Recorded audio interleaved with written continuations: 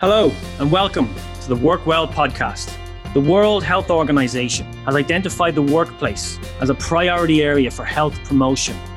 Why then does the word work have such a negative and unhealthy connotation for so many people? Think about it. We spend so much of our adult lives at work. Why should it be in a role or in an environment that doesn't support our health and well-being? My name is Brian Krupp, and I'm on a mission to make workplaces more positive places to be and to make our working day as healthy and productive as possible. Join me on the Work Well podcast as I interview workplace well-being thought leaders and industry professionals to discuss how employers, employees, and entrepreneurs can lead the way by creating and sustaining the healthy, safe, and well workplaces of the future. Hello and welcome to the latest episode of the Work Well podcast. This episode is brought to you in partnership with AJ Products, who are leading the way in ergonomic and active workplace furniture solutions at ajproducts.ie.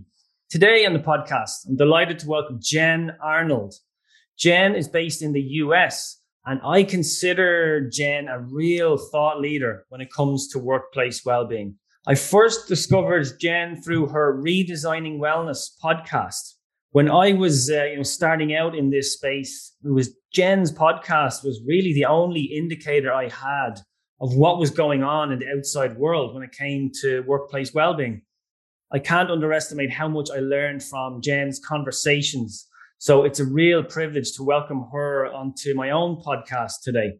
So through her Redesigning Wellness company, Jen supports organizational well-being through training, writing, and speaking. Jen is a TEDx speaker. She uses stories, activities, and humor to not only make a point, but to keep audiences engaged and listening.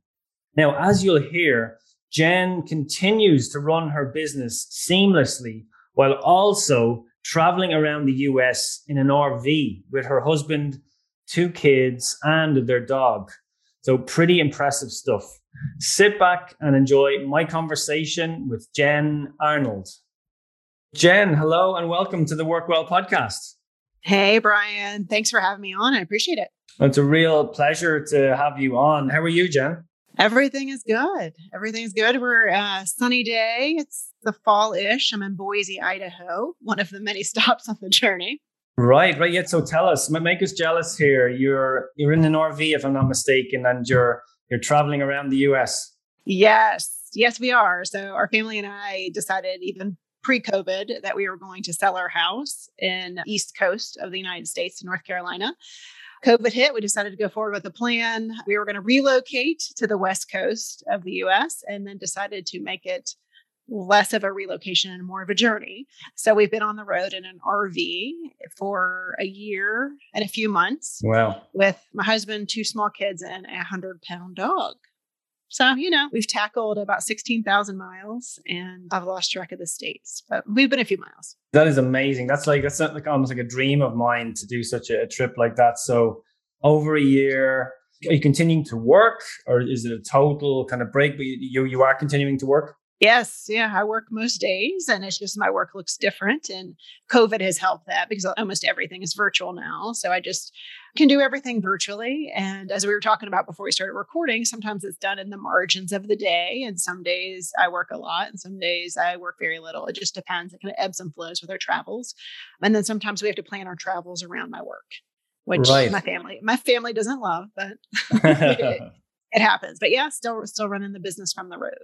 So from the road, incredibly, you're obviously enjoying the kind of the flexibility that I guess one of the benefits that COVID has allowed all of us. It's pretty much a virtual world at the moment, and it's kind of suiting your lifestyle at the moment.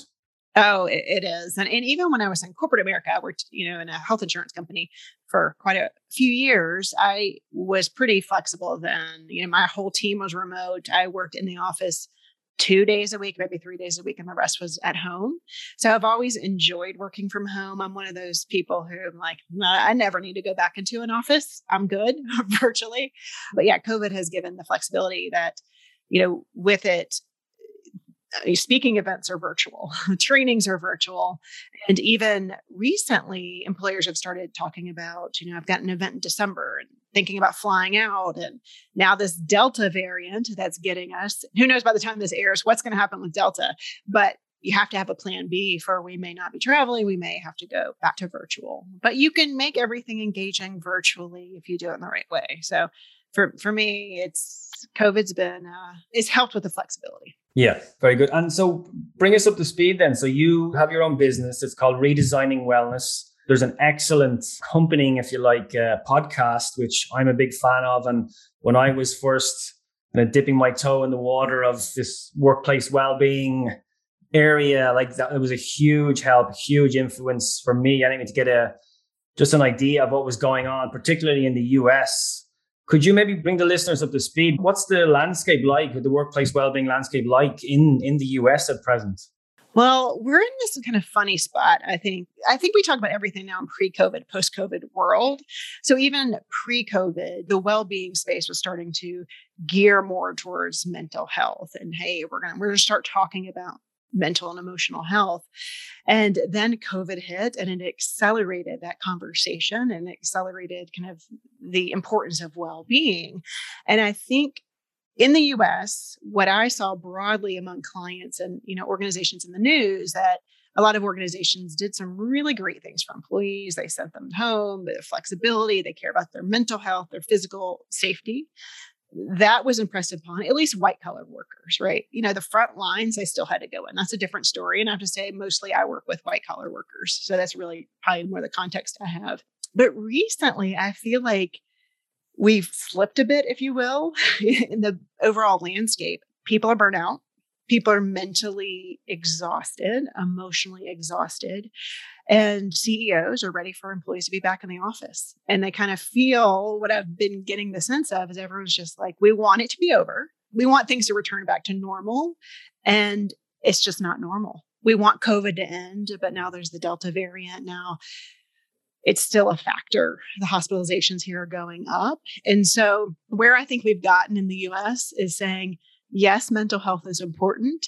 Here's some programs to support you. So here's EAP, go see a therapist. We celebrate Mental Health Awareness Month in May here in the US. And organizations do this May, they were coming out of the woodwork. May was a really busy month for me, which was good for me. Yeah.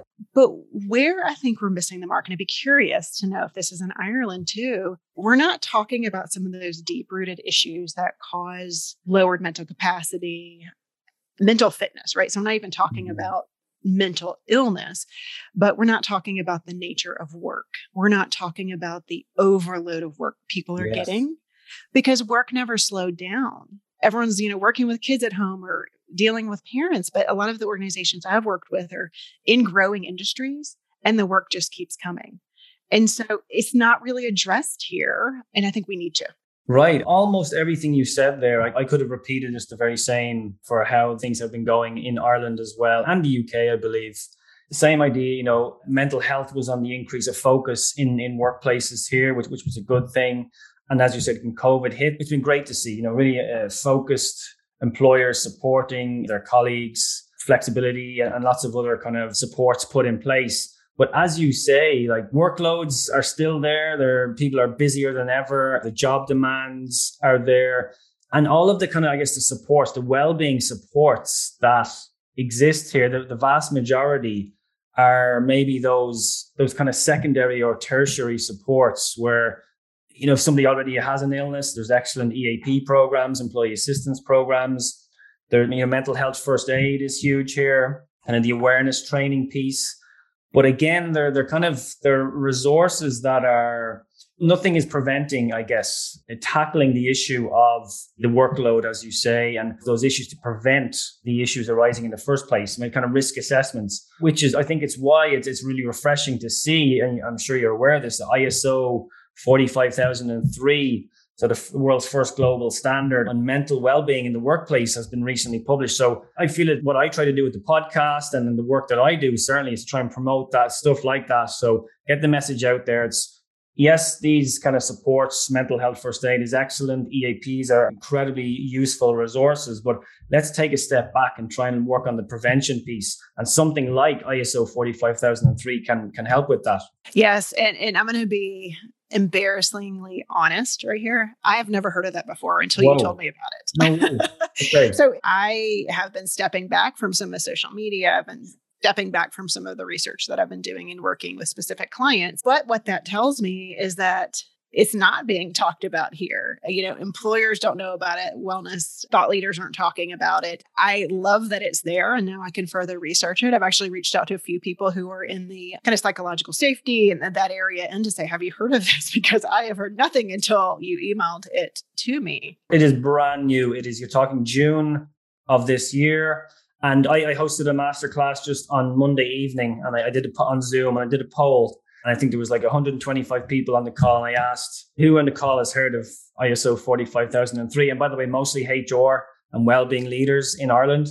And I think 4 people out of the 125 had heard of it. So it is not out there yet. I'm starting it. I'm sure you will start to promote it. People in other countries are kind of just starting to get it out there. It is very, very new, but I've stepped through it. It looks like it's an excellent resource. It's a how-to guide to promoting mental well-being in the workplace. Yes. And I did look at it. It was a little painful. I'm not going to lie. It was very deep. And I think it's going to take folks like you to talk about it and go, here's what this means.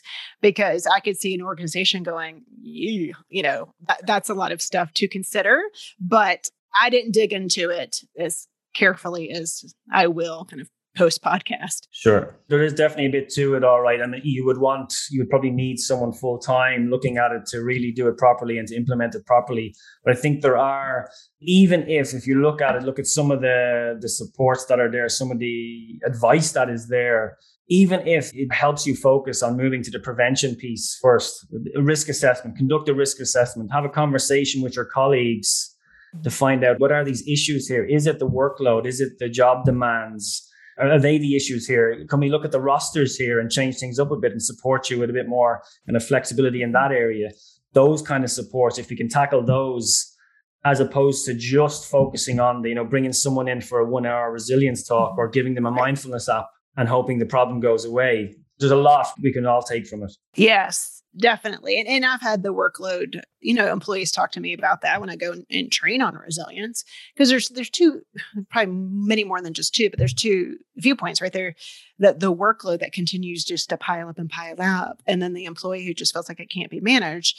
So I'd say on the employee's part, we don't want to just shove everything on personal responsibility, but I do think from an employee perspective, you need to learn how to speak up and communicate your needs, because a lot of people end up just taking it and suffering in silence. But of course, if the culture doesn't warrant it, then that gets to be a little bit more difficult. And one thing, and I'm curious if it's in the guidelines you're talking about, Brian, but one of the things that I've seen from the employer angle is a lack of prioritization on goals, the clear priorities that are in place. And I'll give you a few examples. When I was working back the job I was telling you about, I remember going to a department meeting. I was one department, we were one department out of, let's just say 10, because I really don't remember, but 10 departments, right? So we go in there for our quarterly priorities.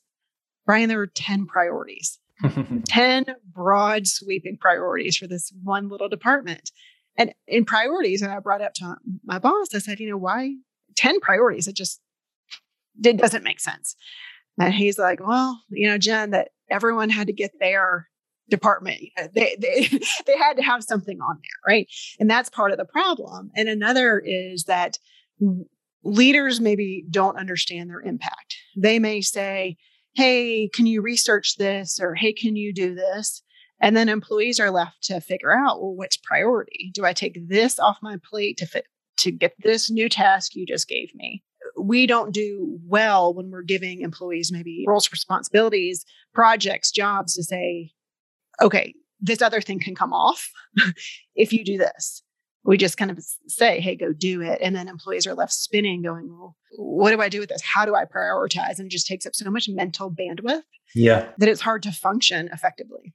Yeah, it's actually in the ISO as autonomy, and including more autonomy for employees, where possible, of course. It depends on the role, but that is something that's called out. Can you allow for some job crafting for the individual to take control a little bit more of their hours, of their schedule, of their work, of the tasks? Yeah, so I think there's two pieces to that, Brian. So autonomy is a clear one. And if you don't have autonomy, it can lead to burnout. Like you need autonomy in your work, no question.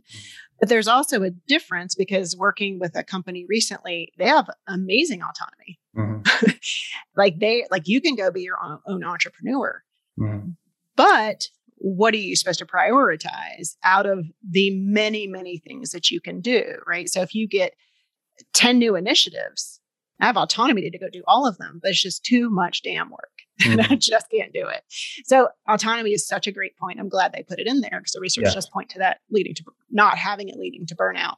But I think it's just the volume, and we're just not good as humans to stay really focused and to say, this is all we're doing. Let's focus on this. Yeah. I'm a recovering project manager. Oh, I remember seeing some statistics at a time. I cannot remember exactly where it came from, but it was almost like, what if you're focusing only on one project, that's you're 70% focused on that, for example. But if you have two projects, that actually increases your focus somehow to 80% on each of the projects. But if you're looking at three projects, then it diminishes. So it was something along those lines. I don't know if it was a good thing or a bad thing. I think the whole intention was just like you should be working on two projects at any one time. That's interesting. I think that's one thing that this RV life has given me the perspective.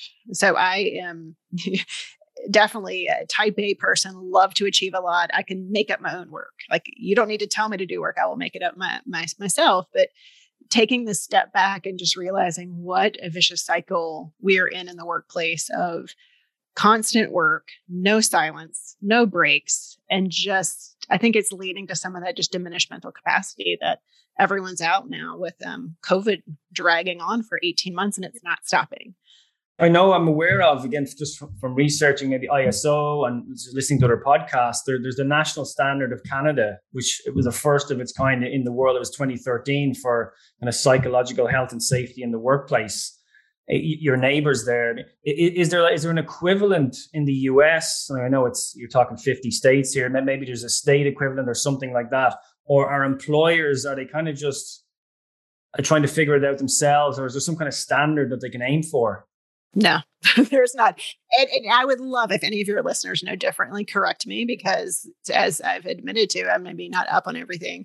But I will say that Total Worker Health is doing some really great stuff. But as far as a United States or even state by state, we do a lot of things state by state. There's not anything standardized. And I think right now employers are doing things, trying to follow their best guidance from a whole host of folks, from, benefits consultants to their wellness person to leadership CEOs going, we need to do something about this, but no one's following any type of standard that I'm aware of. Yeah, I had a look as well. I couldn't find anything in particular in terms of standards, but one thing we do, and the postgrad in Trinity, we give a lot of the white papers that we use for a recommended reading. It's all coming out of the US. Guys like Dr. Ron Getzel, Karen Kent, Megan Amaya, some really interesting white papers. So perhaps not an actual standard, but there's lots of kind of research going on, lots of really good quality research. It's a shame it's not translating maybe into a standard, I guess. Although I do hear there's stuff going on in California, all right, in terms of psychological well-being, but I don't know if it's necessarily for the workplace. Yeah. And to my knowledge, that the research where people tend to get fixated in the US or have been for the past few years is getting fixated on worksite wellness doesn't work. The research just show. I heard some of your podcasts on that. That was really good analyzing that. Yeah. So people aren't going, okay, well, forget that. What actually works? What do we need to take care of? Do we need to take care of course, we need to take care of our mental well-being. And I think there will be perhaps some standards or some more research post-COVID, because I think it has just gotten such a spotlight and it's such a need and it's affecting the workforce. I mean, people are quitting their jobs just because they've had enough. So I think something will come. But as far as the research around worksite wellness, it kind of was hyped up a few years ago. And then it's just died down a little bit. Okay. At least in the media. Okay. Any thoughts on, I think anyway, we're close to settling down a little bit. What will the future of work look like, do you think, and the future of workplace well-being? Oh, goodness, Brian, Easy question. predicting the future, right? Yeah. Like who would have predicted COVID in the first place? Yeah. I would like to say that it is more of a flexible approach. I hope so, because I think people do need that flexibility to take care of their personal lives and to be able to work from home when they want to. I'll tell you where I'd love it to go, but I don't know if we're there yet, because now, like I said, CEOs are saying, hey, no, come back to the office. We want you back, butts and seats. And you have companies like Google who are saying that, well, if you moved out to a rural area that's less expensive, we're going to pay you less. So I'd like to say the future of work is flexibility and people being remote and working from RVs. But if COVID hasn't convinced people that it can work, I don't know. But I think the workforce will probably speak and leave their jobs and demand it, because the younger generation will hopefully speak out more and demand it and resign and, say, this is why I'm resigning. I mean, that's at least what I hope. And is that happening in the US? Because we're hearing that already here, or seeing that it's an employee's market, if you like. There's choice. Employees are choosing the employers that are, genuinely speaking about, or maybe they're accredited in the area of workplace well-being, and there's a genuine work-life balance there. Are you seeing that in the US? I have seen there are definitely stats that saying people are leaving their jobs. That's, people are fed up with maybe how they were treated during the pandemic, if they were heard, if they were seen, if they were taken care of. I was just reading an article this morning about it. And that is definitely, it's called the Great Resignation. Great resignation, yeah. Right now happening. And I do think that it's hitting kind of frontline essential workers as well. So I have some colleagues in the hospitality industry, and they can't get people staffed up. They can't get people to come and work. And so there is a labor shortage in that sense. And I've seen it through colleagues having problems filling that spot. So overall, yes. And I think it's important for having flexibility and listening and hearing your employees and what they want, to actually get them to come to your organization and not just sell them something, say something, but actually have it. When they get there, then that's really how it works, right? What they promised is actually legit. Tell me, Jen, what does the future of your own work life look like? I think your excellent podcast is kind of on pause at the moment, the Redesigning Wellness podcast. What's next kind of work-wise for you? Yeah, so I took a break, and I said, it's just a break. I need to kind of give myself that space and that distance to say, do I really want to do this? As we were talking about before we started recording, I was doing it every week. And it gets to be this content machine where you're getting all of this information. You're like, I can't even process it because it's on to the next thing. So I'm going to take your advice and think about seasons, which is brilliant. I got that from Malcolm Gladwell. I can't claim that yet. You claim it. That's okay. But what I am kind of pondering now is coming back to the podcasting world in the new year, so 2022, and really focusing on helping people through tough times. So really digging into the mental and emotional well-being a little bit more, but thinking in the workplace, but then also outside of the workplace, because it doesn't matter what training I do. It doesn't matter what friends I have. It doesn't matter my own life. We're all going through some really tough times, even without COVID. Like, we've all lost loved ones. We've had sick parents. We've had sick friends. We've had hard kids to deal with. And how can I help people get through some of those really hard times? Some with resilience, some with just helping people have someone to go through it with. So that's the idea I'm pondering. And I do miss interviewing. I miss talking to people and gleaning something from them, right? Because every conversation I had, I was like, well, that made me think of something differently or think a different way. So it's given me the space too to make me realize I miss it.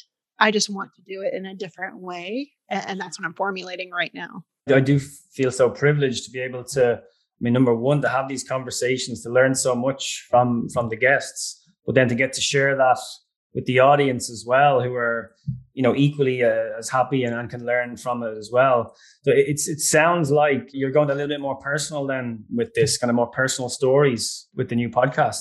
Yeah. And then bringing experts in to say, if you're going through grief, what does grief look like? And how do you go through it in the way, instead of kind of just numbing and distracting? Because I think that's what we get into the workplace, is people are busying themselves with other things, and they're not kind of feeling and going through what they need to. And then it ends up being like they're yelling at a coworker or they're, having the unhealthy habits that we're trying to address by giving them, a diet and exercise plan. But, the majority of my business right now is training and speaking within corporations. So that'll still be a big part of my business. And I think I'm going to continue that because what I'm finding in there are the individuals who maybe just need a little bit of extra support. And so it's going to be continuing on with the organization angle and then kind of slowly going and trying to help individuals as well. Sure. That sounds really exciting. I'll definitely be tuning in. Very best of luck with that.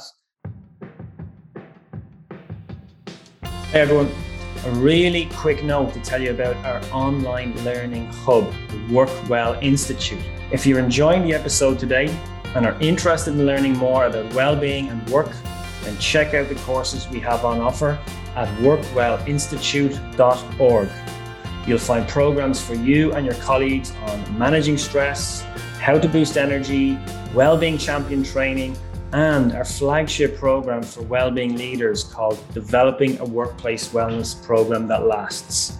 There's a free preview available for all of the courses at workwellinstitute.org. Now, back to our conversation.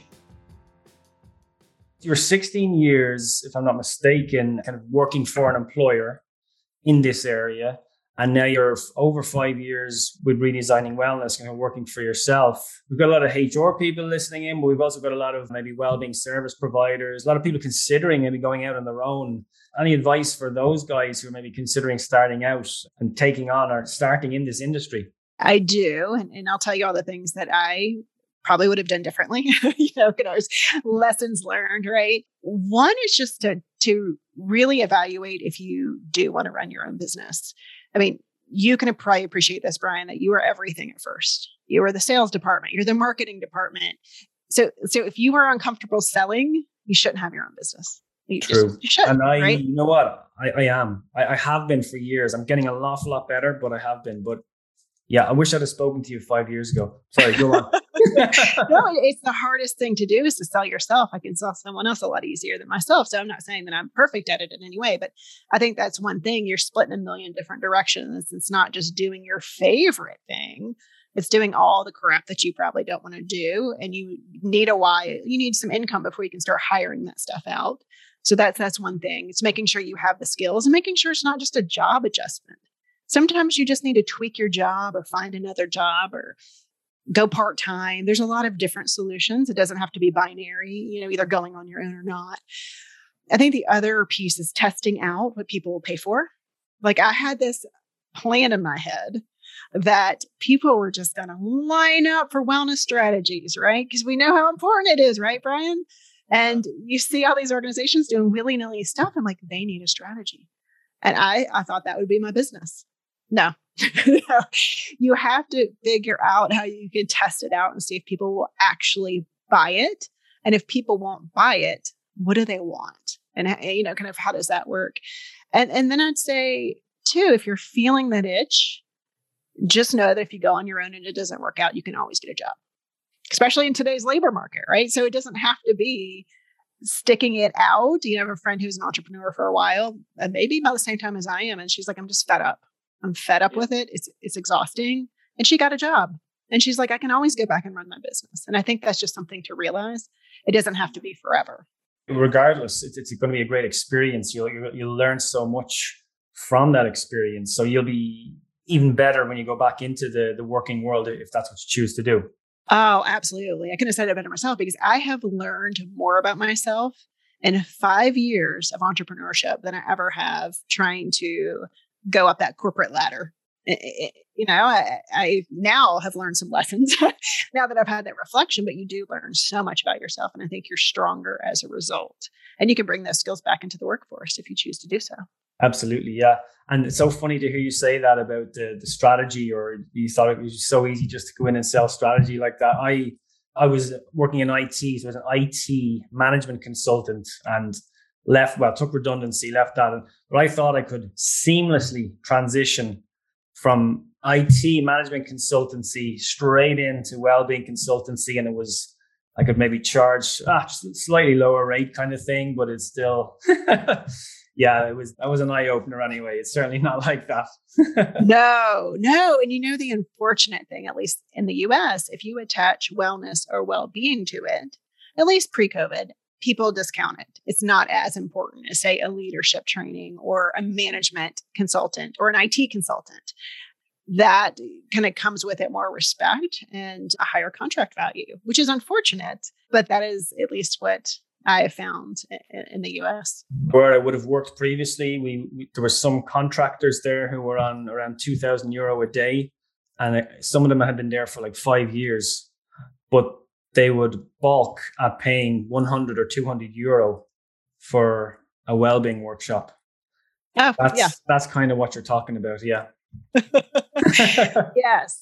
And at the beginning, you do a lot of things free, you get your name out there and you do that stuff. And I think that's part of the problem too, that there are so many people offering free stuff that people think that they can just get it free instead of really paying for someone who's going to come with probably an unbiased opinion and just be better overall. Absolutely. And that's, you know what, I saw it. I really didn't like that there was so many people doing similar things at the time, that I was just trying to sell services into companies. So one of the main reasons I set up the community first, I just said, look, I don't know if this will work. There's absolutely no business plan to it whatsoever. Community first, bring people together. Started with Work Well Ireland. We've got a podcast, got an institute now. It's kind of creating this forum, a kind of a learning hub, a sharing and learning hub. And just over time, building trust, building authority. Same thing you did, like with 5 years of podcasting, kind of getting your name out there and building trust and authority.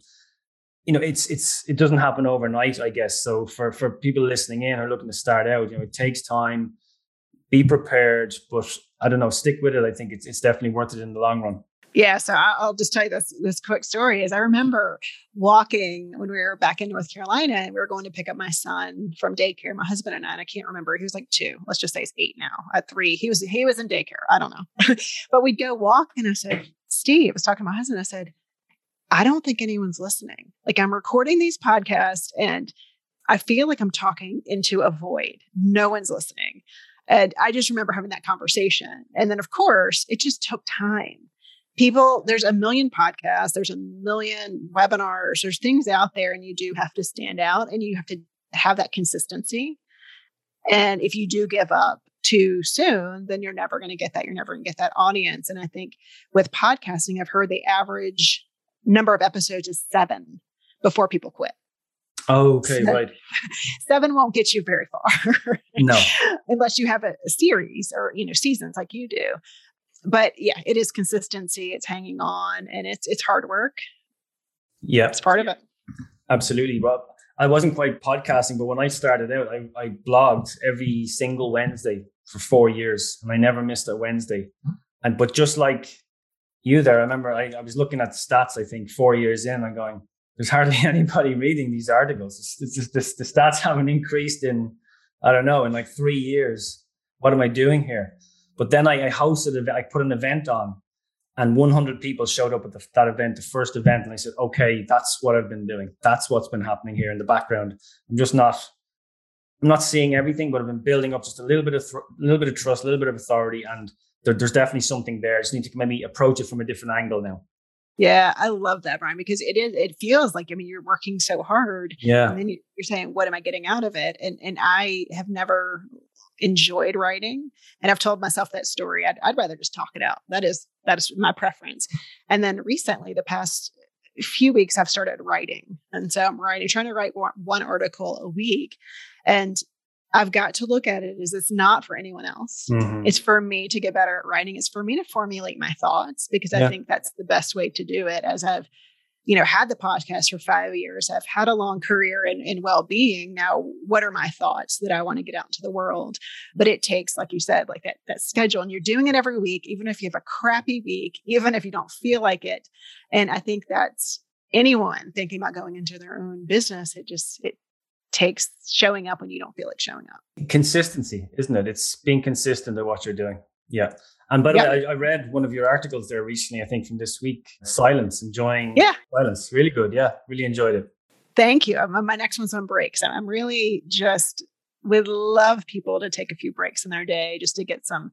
I keep talking about this mental overwhelm because I am consulting and talking to employees, training employees, and I would just love to have people breathe a little bit of space, silence, energy into their day instead of just, kind of pounding it out and really depleting themselves from a mental, emotional perspective. Sure. Well, I'm a big fan of deep work, Cal Newport.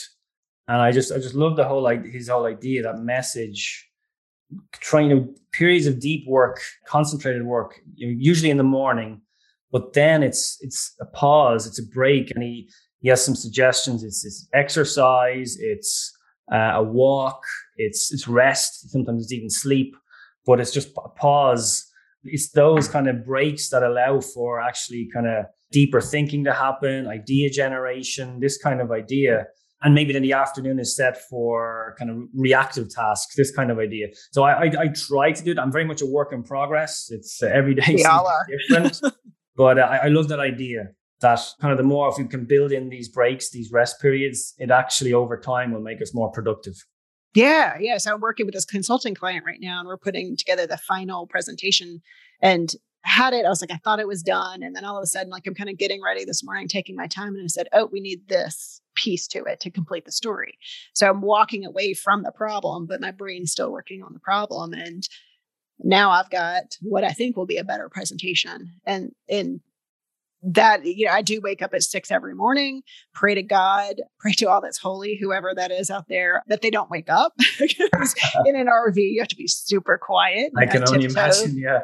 Yeah, I tiptoe like a ninja out here. It's as quiet as I can be. It as dark as it can be. And I try to work from 6 to 7. Right. And then recently that practice has become not trying to get stuff done, but just trying to write. And that has been kind of fun and giving myself, hey, this is when I write. It can be the crappiest thing I've ever written, but I have time to tweak it and make it better. But I just have to get it out there. So that's been fun, I'd say. I love it. Yeah, so that's your morning routine. I hear some people call it like winning the morning. And if you win the morning, it kind of sets you up for the day to kind of do your thing in the morning. If it's writing, if it's exercising, it just kind of sets you up for the day. If I have a bad morning or a slow start, I can feel it throughout the day. Yeah, and there are some times that I do choose sleep over work, right? So sometimes I just need to sleep. Of course. But what I've found is that I don't have that time because I'm with my kids like literally all day, that by the end of the day, I'm more short-tempered. So I think for me, I need to win the morning, because if I sleep in and the first thing I get is a need for something for my kids, it's just doesn't set me up to have the best day. That's for sure. I do love my kids. They just get on my nerves. Well, you're living in a probably confined space for quite some time. That's kind of understandable. I would normally ask the guests how they manage to look after their own well-being. But I guess we've kind of touched on it a bit. I guess the RV is helping. I mean, being on the road, you're kind of traveling, seeing these new places. I imagine that's playing an important part in that. I like to say that this recently has kind of come to me that this happens in life and it happens in an RV, highs and lows. We have highs and lows of life. And there are some days in the RV where I get up, the kids wake up, I'm trying to jump over my dog because he's in the way constantly. My husband's cranky, and those are the lows. And then one day we're in the middle of Yellowstone, this gorgeous national park, looking at geysers with my kids. And I'm like, this is simply amazing. I never want to stop traveling. So the highs are much higher and probably the lows are a little bit lower. But one of the things I try to do are savor the positive moments. So really digging into, wow, that was an amazing moment, and not just going off to the next thing. So I think going back and thinking of all we've done, looking at pictures and really just kind of sinking into those positive moments has helped. Getting up at 6 a.m. has helped. Just that hour to myself is vital. And then I exercise. I always have. It's helps my mental health. And if I don't exercise, I don't do well. It helps me clear my mind, helps me formulate thoughts. And it's just a great outlet for me. Fantastic. Yeah. And did you say, so you're in Boise, Idaho at the moment? I think the only time I've ever heard of Boise, Idaho, if I'm not mistaken, it's the location of where he starts in Zen and the art of motorcycle maintenance, isn't it? Yeah, pretty sure. I know the book title, but I think I read it like ages ago. Yeah, I'm pretty sure that's where he's based in and around there. So I thought that was a cool name for a place. Yeah. Well, one of the things that we're doing now is we've been on the road for a year and 2 months, and we're trying to figure out where we want to relocate. And Boise is one of the places. Right. And then we're going to a few other cities just to say, is this the place? Is this the place? Because I thought, we've traveled a lot and we'd find this magic place. And the only magic place we found is really California, and it is so expensive. So we're looking at other places. We're trying to find another magic place. That is so cool. So you're on the road, you're doing reconnaissance on places where you might potentially want to settle down. So what's coming into the equation? Is it like you're looking at schools there? Is it the location itself, the setting, those kind of things? Yeah, so weather is one. Making sure we have good weather. I won't get into that, but my husband's very weather sensitive, and I like seasons. We conflict when it comes to weather, so that's interesting. We want good community. We want to be able to go into a community, make a difference, have our kids have a good community, they have friends, and that's important. And then just having a house we can afford and we like. The U.S. housing market is ridiculous right now. Everything has gone up dramatically, and some places are just the real estate's out of the range. So we've got a few criteria that we're looking at, and then we're trying to decide if we want to live in a city, kind of a suburb, like outside of a city, or if we want to kind of go into the country and have some Airbnbs and things like that. So we're a little bit all over the place, but we're looking at all the possibilities with a few filters on those possibilities. Very good. Well, that is a really exciting project that you're involved with. So listen, the very best of luck with that. Keep us up to speed on how that goes. We look forward to seeing where you eventually settle down. Yeah, me too. So does my dad.